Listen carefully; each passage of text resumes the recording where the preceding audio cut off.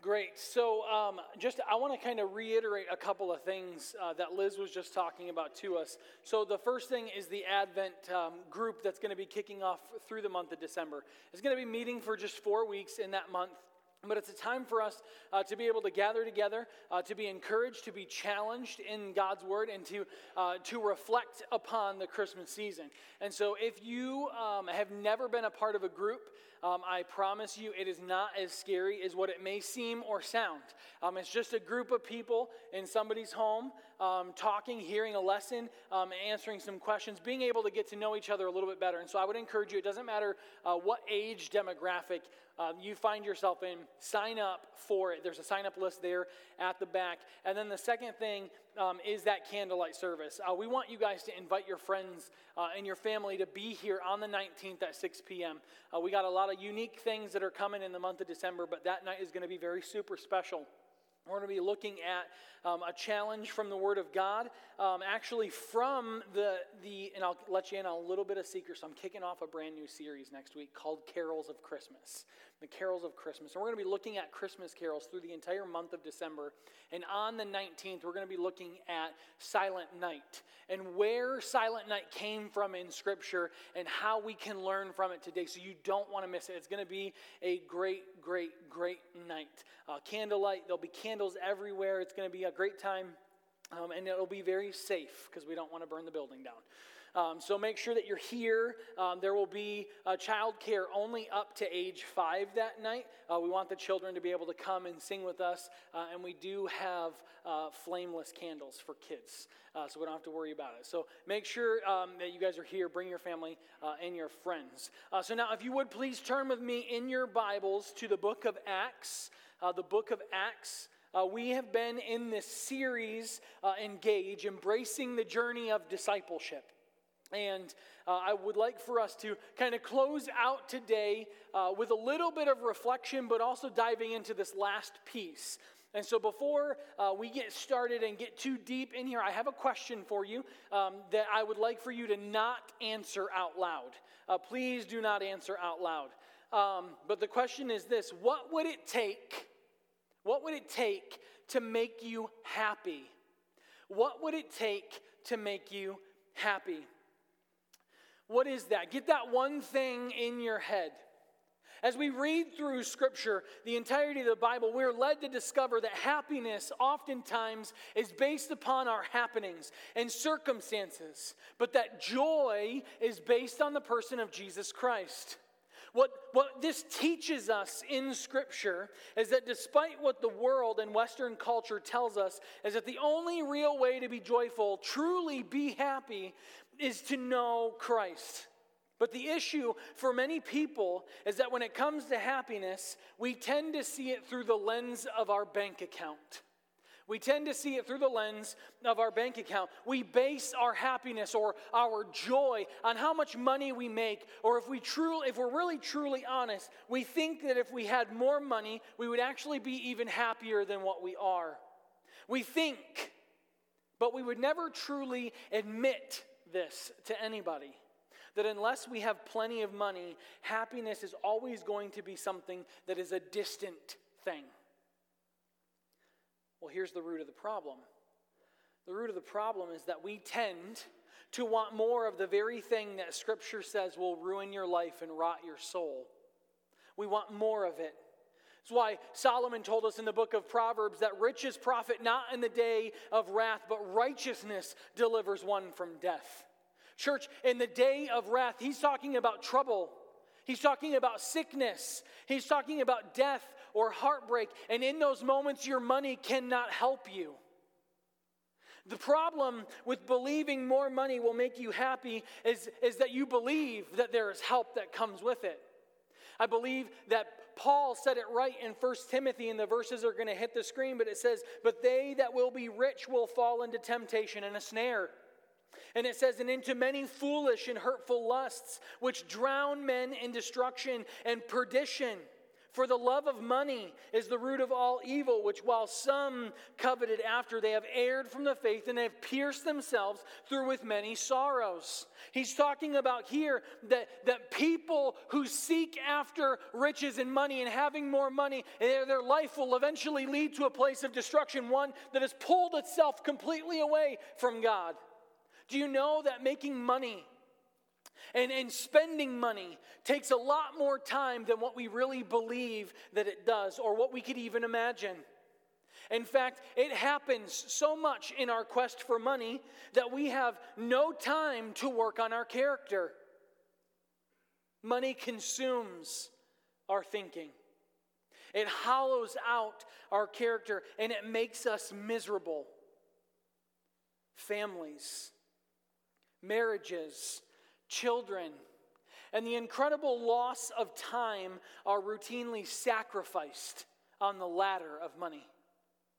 We look at everything through this lens, and we even live our lives in this way at times.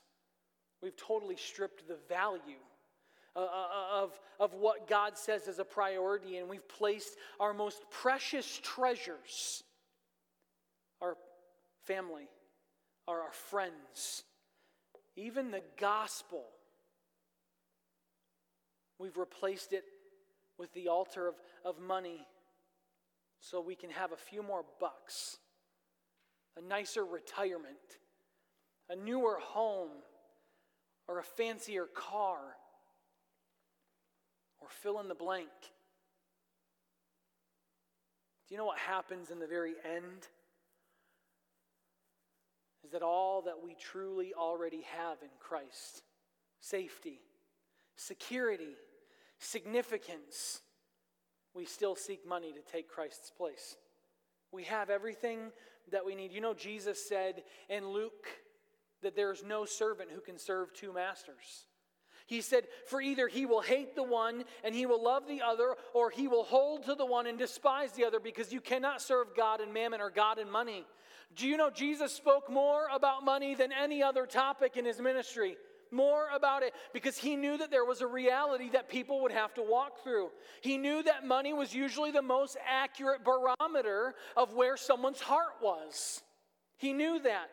How we spend our money indicates what is a priority and what we value in our life.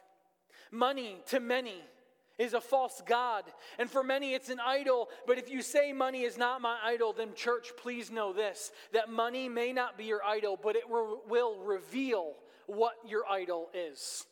It will reveal what your idol is. One thing we need to know about money is that while our mouths may lie and may say that we don't have any idols, your money, how and where and on who you spend it will always reveal the truth of one's heart. The reason we are so often uncomfortable and upset when the pastor talks about money in church is this here, because talking about money will eventually show our commitment as a sham to the movement of Jesus Christ. Our commitment will be seen as a sham to people because of the way that we discuss and we talk about money. The question for us today, though, church, is this: what is it easy for you to spend money on? What is it easy for you to spend? Let me rephrase it in this way. In what area of your life are you most generous with when it comes to your money? In what area of your life? I mean, it's just sort of effortless for you to spend money. It's exciting. It's fun for you to spend money on this one thing, this one area. Is it electronics? Is it clothing? Is it hunting and fishing gear? Is it car upgrades? Shoes? Beauty treatments? Vacations? Food? To be 100% honest with you, one of the places that's very easy for me to spend money is coffee. Some of you chuckle at I could go at any time, any day, and spend $5, $6, $7, $8 on a coffee. I love coffee. And all of the holy people are like, that's my guy right there. It is so easy for me to just effortlessly spend money on good coffee. And I always say this, well, I'm investing in a local business. I'm helping. I go to Sozo's. Like those people, they see my car pull in and they're already making my drink. Like they know. Like I go, I mean, it's just true. I mean, I go there so often that they just know. The sad reality, though, for many people, the sad reality is that we often think in terms of how much money do I have to give? How much money do I have to give? And that's the wrong premise. The premise should be this: why don't I want to give more? That's what we should be thinking. That's the question that we should be asking ourselves. Our internal legalist says, well, I've already given my 10%, so I don't have to do anything else. The internal legalist in every single one of us. Church, I need you to know that generosity is not about a percentage.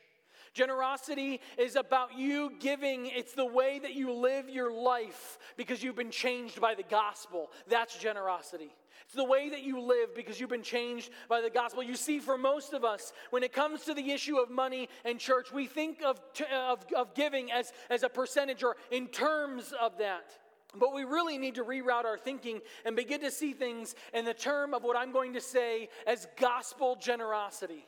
Gospel generosity.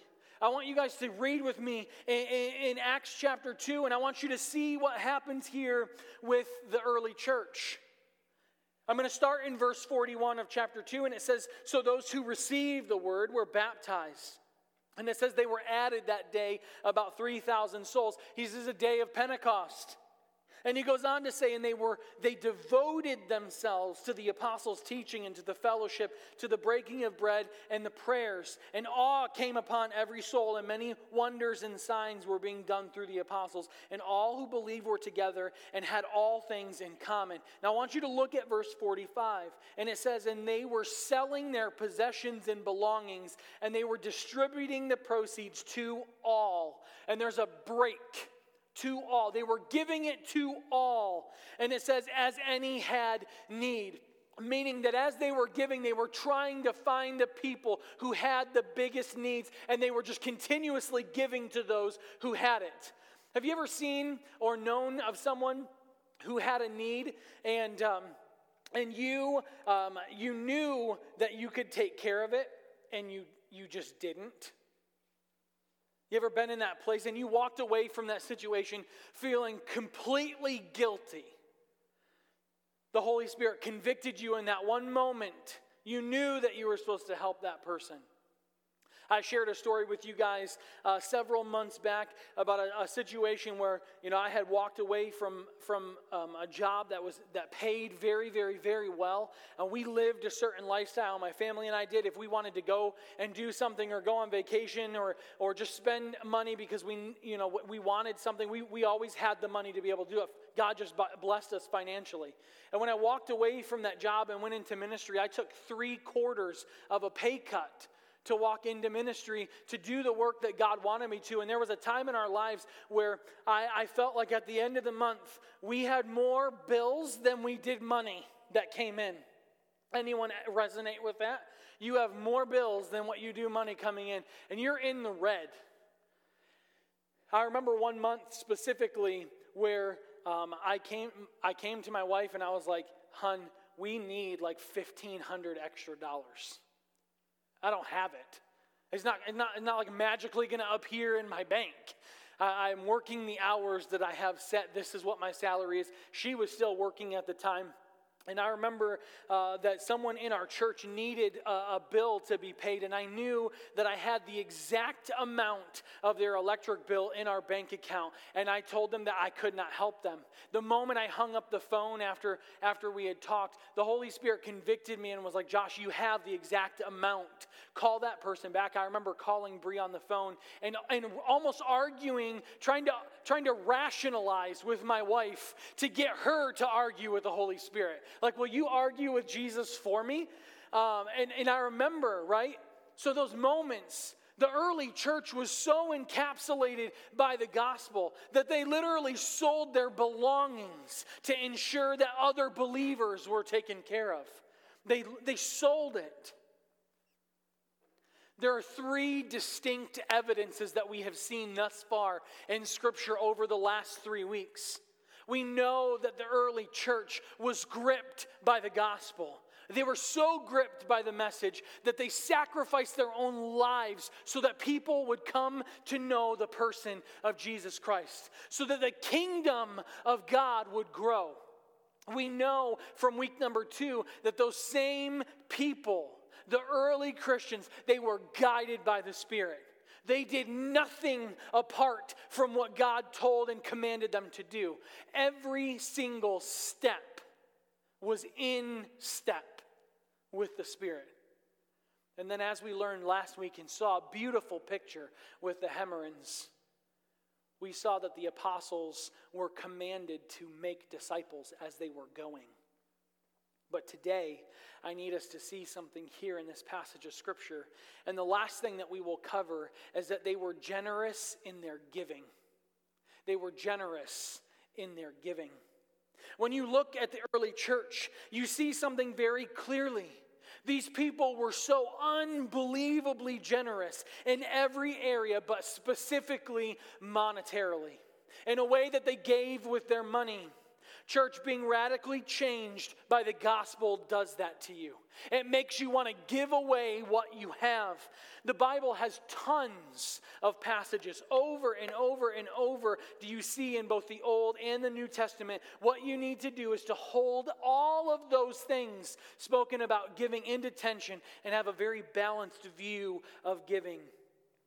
And when you do that, you will develop a biblical view of what I have already called gospel generosity. Gospel generosity. Do you know that most Christians fall into one of 3 categories? Most Christians. The first category is people who just don't give. They don't give. The second category is people who tithe, they quote unquote pay their God tax, and now they're released to pursue worldly pleasures. And then the third are the people who never feel like they've given enough. The people who feel guilty about more.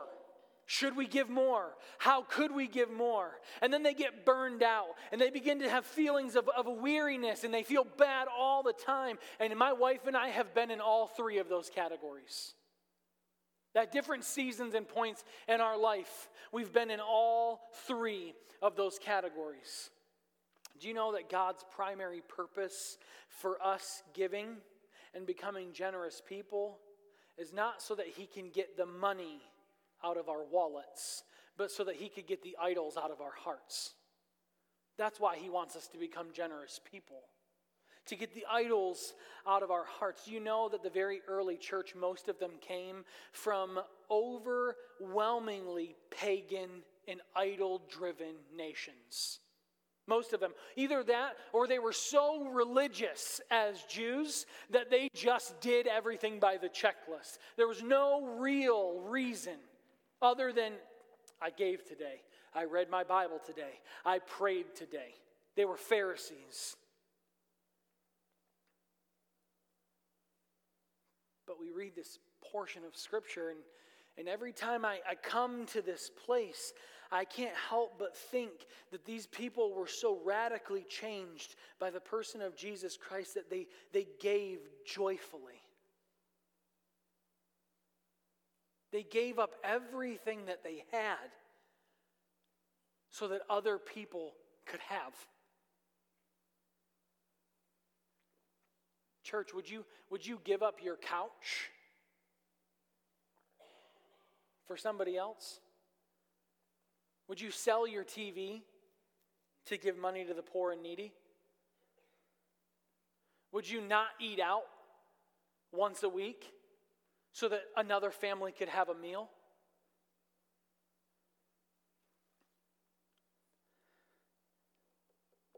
The early church did whatever was necessary so the gospel could be advanced, so it would go forward, so the church would be built up, so the name of Christ would go forth. They were so engaged in the movement.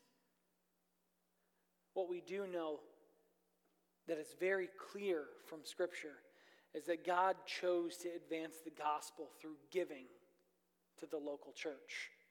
God chose to advance his gospel that way. And when we give to missions, and when we give to the local church, we give to the central institution of the very mission of God. Do you know the early church understood that concept? And they not only opened their homes, but some of them sold their houses and they gave all the money to the movement of Jesus Christ. They wanted to go. They sacrificed everything that they had so that the name of Christ would go forward. This is the word sacrifice, is the word that for whatever reasons Christians want to avoid. We want to avoid the word sacrifice like the plague. Because a lot of times it comes back to talking about giving because it's much easier if we just give you an absolute number. If the pastor stands up here and attempts to interpret Scripture and say, church, if you just give 10%, then everything's all good. Do you know that term 10% is not used in Scripture? Not one time. We derive that from history because that's what was given, but not one time does God say you have to give a 1/10. Not one time. Not in an accurate interpretation of the original writings. Is it not one time in that place? But we want to talk about percentages. We want a one-time outcome or a one-time action, and we just want everything to be completely okay. Do you know the truest way to figure out your level and my level of generosity is to ask yourself, what measurable sacrifice is being made in how I live by what I give? It's going to come to the screen. I believe it's going to come to the screen. The truest way to figure out your level of generosity is to ask yourself, what measurable sacrifice is being made in how I live by what I give? I'm not asking church at this moment for you to give yourself a pat on the back and say, well, if I didn't give, I could have a car. Or if I didn't give, I could take another family vacation. That's not generosity, that's religiosity. In Luke chapter 11, I believe, Jesus is having a moment with the Pharisees. And he says that you tithe off everything, but you neglect a love for God. He's literally arguing with the people who did the right thing. They gave their God tax. In other words, he was telling them legally you comply. You abide by the law with a percentage, but there is no love in your heart for what you do. That's a scary, scary place. As I was sitting here and writing this out, I had this thought as a father and as a husband. I could only imagine what Jesus was feeling like having that conversation with the Pharisees would be like me coming home to my wife and saying, don't you appreciate the things I do for you? To which I could hear my wife replying, if I ever said something like that, well, I thought you did what you did because you loved us. Man, what a slap in the face that would be to my wife and my children to come home and have an attitude like that. But perfect response would be, I thought you did what you did because you loved us. It's crazy. I've found in my very small amount of time in ministry that we will sacrifice for the things that we love. So church, I have a question. What do you happily forego for the sake of the gospel? What do you happily forego for the sake of the gospel? I don't typically do this, but I'm going to ask you to please turn with me over to the book of 2 Corinthians. I want us to see something here. In 2 Corinthians chapters 8 and chapters 9, we have more written about giving than anywhere else in the entire New Testament. I'm going to read here in just a moment, because I hear a few pages still being turned. But I want to read to you some verses across these two chapters, and I want you to hear what Paul has to say. In verse number 1 of chapter 8, he says, "We want you to know, brothers, about the grace of God that has been given among the churches of Macedonia." Now jump to verse number 6. And it says, "Accordingly, we urge Titus that as he had started, so he should complete among you this act of grace." Look at verse 7. "But as you excel in everything, in faith, in speech, in knowledge, in all earnestness, and in love for you, see that you excel in this act of grace." Again, he says it. Look at verse number 9. "For you know that the grace of our Lord Jesus Christ, that though he was rich, yet for your sake he became poor, so that you by his poverty might become rich." Look at verse number 19. Number 19 goes on to say this, "And not only that, but he had been appointed by the churches to travel with us as we carry out this act of grace that is being ministered by us for the glory of the Lord himself and to show our goodwill." Now jump down to verse number 8 of chapter 9.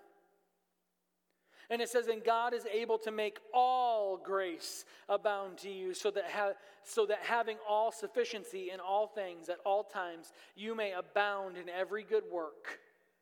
And I want to stop right there for just a moment. Over and over and over, we see this word grace, acts of grace. It appears in direct reference to the giving of people to churches and to the work of missions. Over and over and over again.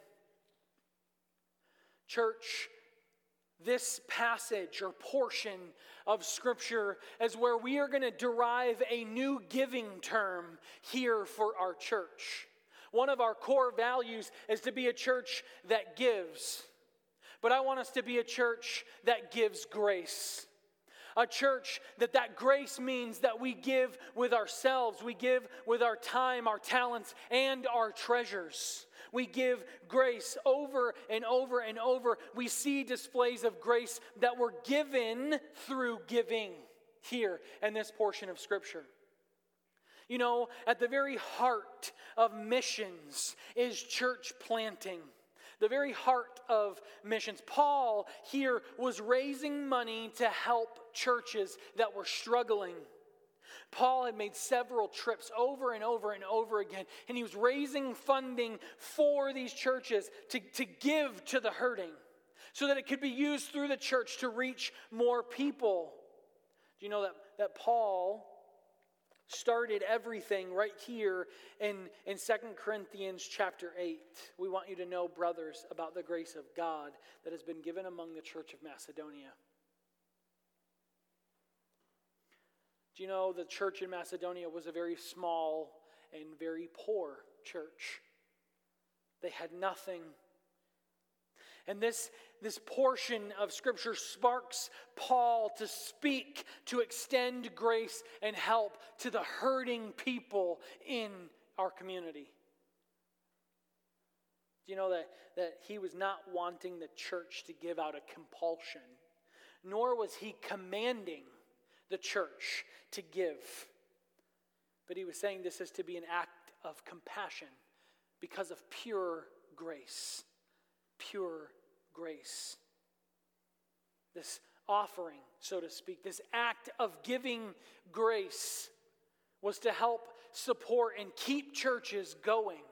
It was to keep the name of Christ active and moving. Do you know that many of these churches, people, because of persecution, were starving?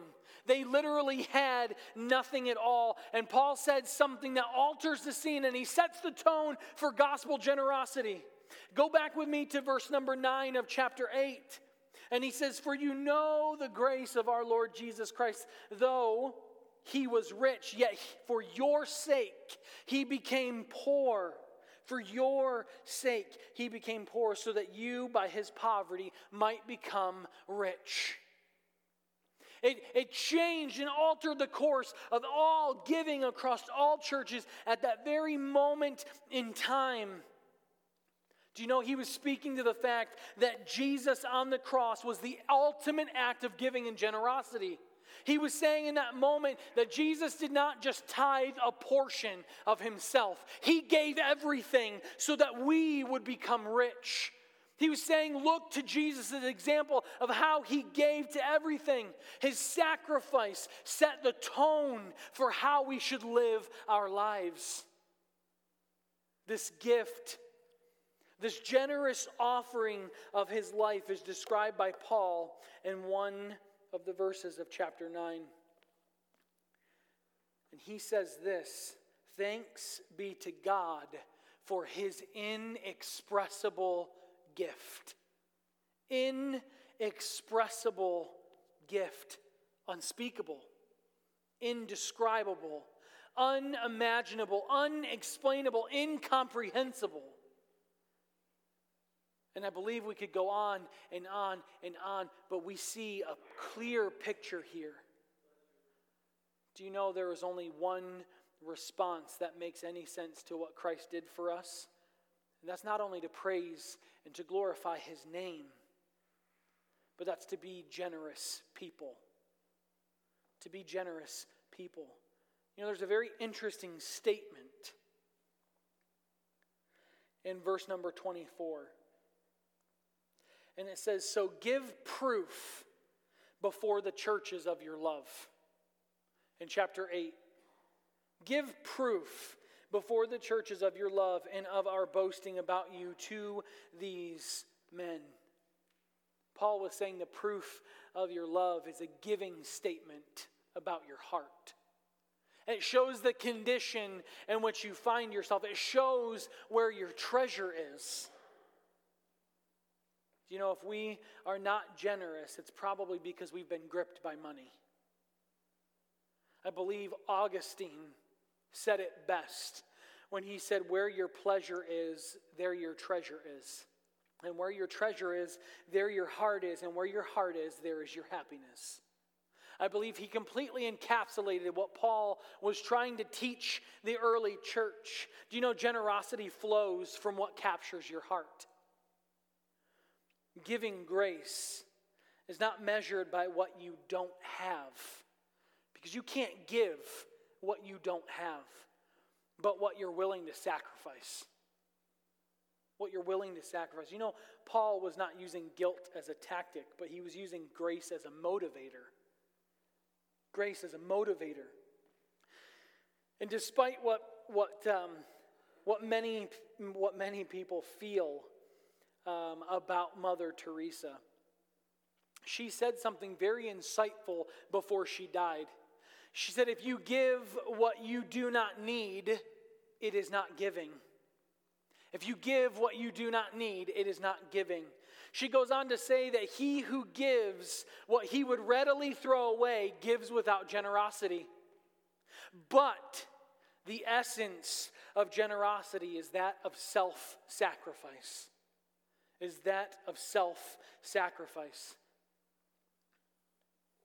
Paul said, each one must give as he had decided in his heart, not reluctantly, nor under compulsion, for God loves a cheerful giver, and God is able to make all grace abound to you, so that having all sufficiency in all things at all times, that you may abound in every good work.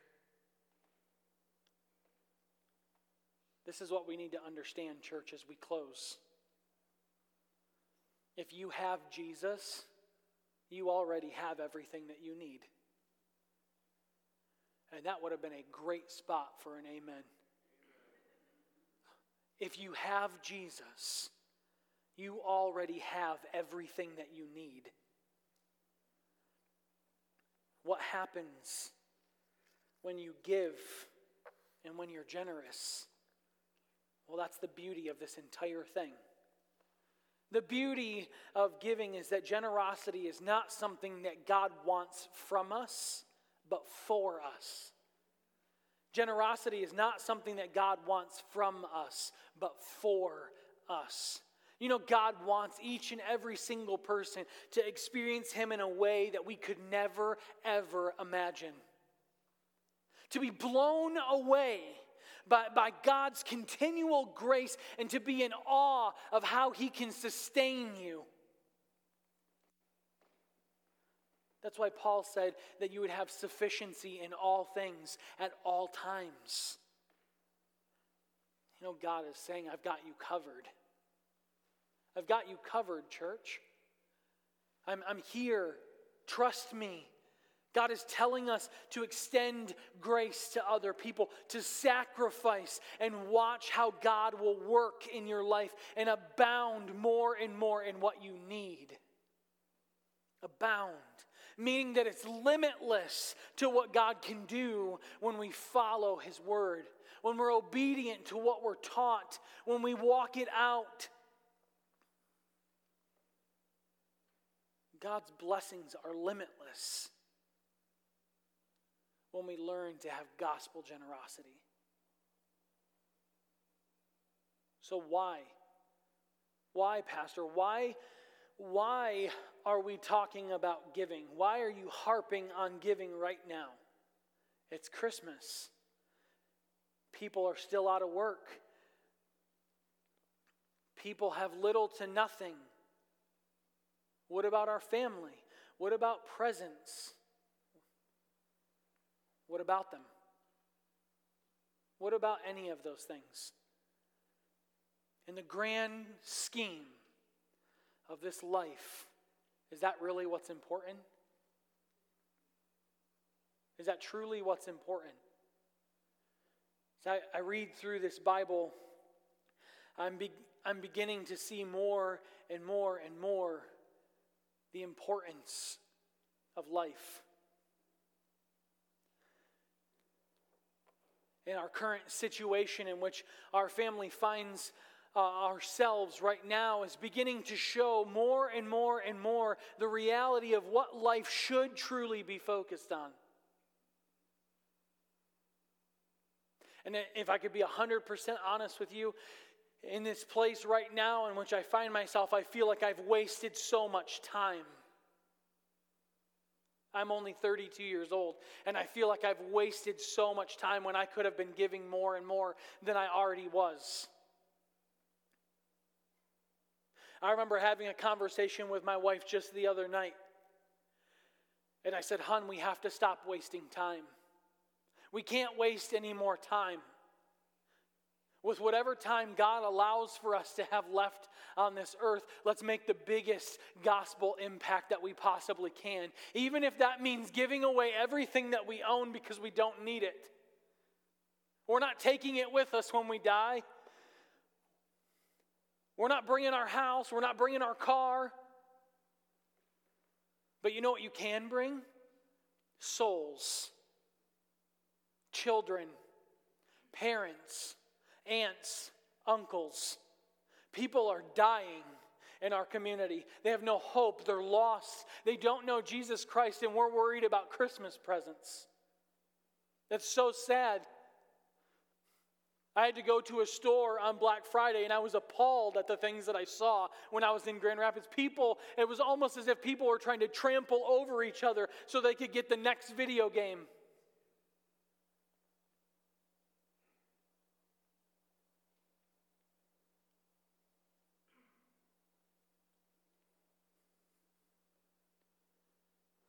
Church, gospel generosity only comes when we've been gripped by the message, when we've been guided by the Spirit, when we're making disciples as we go. Then will we become generous with our giving. There's a great need, not just here in this church financially, but there's a great need as there are people all over the globe that have gone on to the mission field in third world countries with little to nothing. Little to nothing. Do you know, in this last year alone, more than half of missionaries that were on foreign soil have come back to the United States and will not return to where God called them, where they were sent to. 50%. That means the gospel reach has been lessened by that much. I keep and follow an organization that ministers to and sends missionaries to the country of Guatemala that is the second poorest nation in the world. The second poorest nation. They have millions of orphan children under the age of 18. Parents that are killed because of drug cartel. Parents that are killed trying to take care and live on $1 a day. And that one organization alone had 8 missionary families in the country of Guatemala. And in the last year, 7 of them have left and will not return. There is only 1 family left.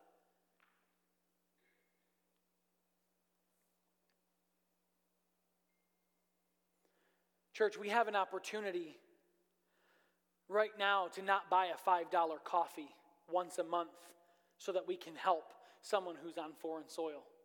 We cannot take our family out to eat one time a month and begin to give to the work of God that's being done here in this church and through this church and out into our community and now globally. Our church wants more than nothing else to be able to take on and support missionaries for the first time, to be able to support them on in a monthly way. And the only way that we can do that is by gospel generosity, by people giving. You will rarely hear me and see me stand in this pulpit and harp on giving in money to the church, because I grew up in a church that talked about it every single Sunday. Over and abundantly spoke about giving. But church, we're in a place right now where there are more lost and hurting people in this community right now than what there were 10 years ago. Which means that we can't stop. The work of Christ is not over because he has not returned. We have not been taken up yet. And so we have to continue to give. We have to continue to work for and share the gospel with people. And so church, will you commit? Will you commit to giving? If you've never given before, ask God. He said in that passage of Scripture, every man gives as though it is on his heart what to give. There's not a certain percentage. I'm not saying you have to give 10%. Maybe you can't right now. Maybe you've never given at all to the church. But I'm telling you, you can start somewhere. You can start somewhere. And not just that, not just giving to the work of the church here, but giving also to missions. We had a missionary come last week, and they stood on this stage, a young couple with small children who are about to embark on a journey of a lifetime and go over to Kenya, Africa. Because God is calling them to reach unreached people groups. People who have never even heard the name of Jesus. Less than 2% evangelical Christian. Less than 2%. It's people just like that need support from local churches. Not just by prayer, but by giving. They sold what they had to give to the needs of others. And so church, I'm going to ask you a huge ask. Not just give and continue giving here so that we can continue the work God has for us, but will you commit to giving $5 a month? Just $5 a month that will go directly to the mission field. Do you know that if 30 people in our church gave $5 a month, we could support 3 missionary families every single month? If just 30 people gave $5, we could support 3 missionary families that are on foreign soil doing the work of God. So church, I'm going to ask. I'm going to ask you to keep giving to the work here, but I'm going to ask you to give above that, $5 a month. My wife and I are going to do it. Well, I'm not going to ask you guys to do something that we're not going to commit to do. I will have one less day of Sozo coffee so that God's name can go forth. I will take 5 less days of Sozo's coffee so that the gospel can continue to go forth. Not just here in Ionia, not just in our county, not just in our state or in our country, but onto foreign soil where people don't even know the name of Jesus Christ. So church, will you commit? Are you going to commit with us? Because my wife and I can't do this alone. We can't do ministry here alone. We need each and every one of you. So will you commit? Will you commit to giving? Will you commit to an additional $5 a month so that we can support missionaries? Will you do that? I'm not going to have you write it down. I'm not going to have you put your name. I'm believing that you believe in the gospel. I'm believing that you've been radically changed by Jesus Christ. And so I believe that gospel generosity will come from us because we're a church that not only gathers to hear the word of God, we're not only a church that grows together, we're a church that gives and we're a church that goes. Because that's the gospel. Let's pray. Heavenly Father, we come to you in this place, Lord, and we thank you so much for your generosity, for sending your Son to die on the cross, to sacrifice not just a piece of himself, but all of him. So, Lord, I'm asking in this place right now that you would push and encourage and challenge us to take the leap, to take the steps of faith that we would continue to give to your work, not just here, but also to the mission field. God, you have called us to make disciples as we're going. And Lord, this is one way that we can make disciples as we're going, by investing into the lives of people who have been called overseas. Because we know, God, we know that not every person in this room is either going to have an opportunity to go or will not be called to go. And so you have called specific people to go to specific places for such a time as this. And so, God, I'm asking you right now to use the Holy Spirit to convict us as a church, as a body of believers, to continue to give to your work here. And Lord, as we abide in you, as we're faithful to what your word has said, God, I pray for blessings to fall upon us so we can continue to make your name known. I just ask, God, for strength and boldness as we continue this journey together, as we walk hand in hand closer to you. May your name be magnified and glorified through this church and into our community. In Jesus' name I pray. Amen and amen. Thank you, church, for being here with us this Sunday. For those who are online as well, we love you guys. We will see you guys next Sunday as we kick off our series, Carols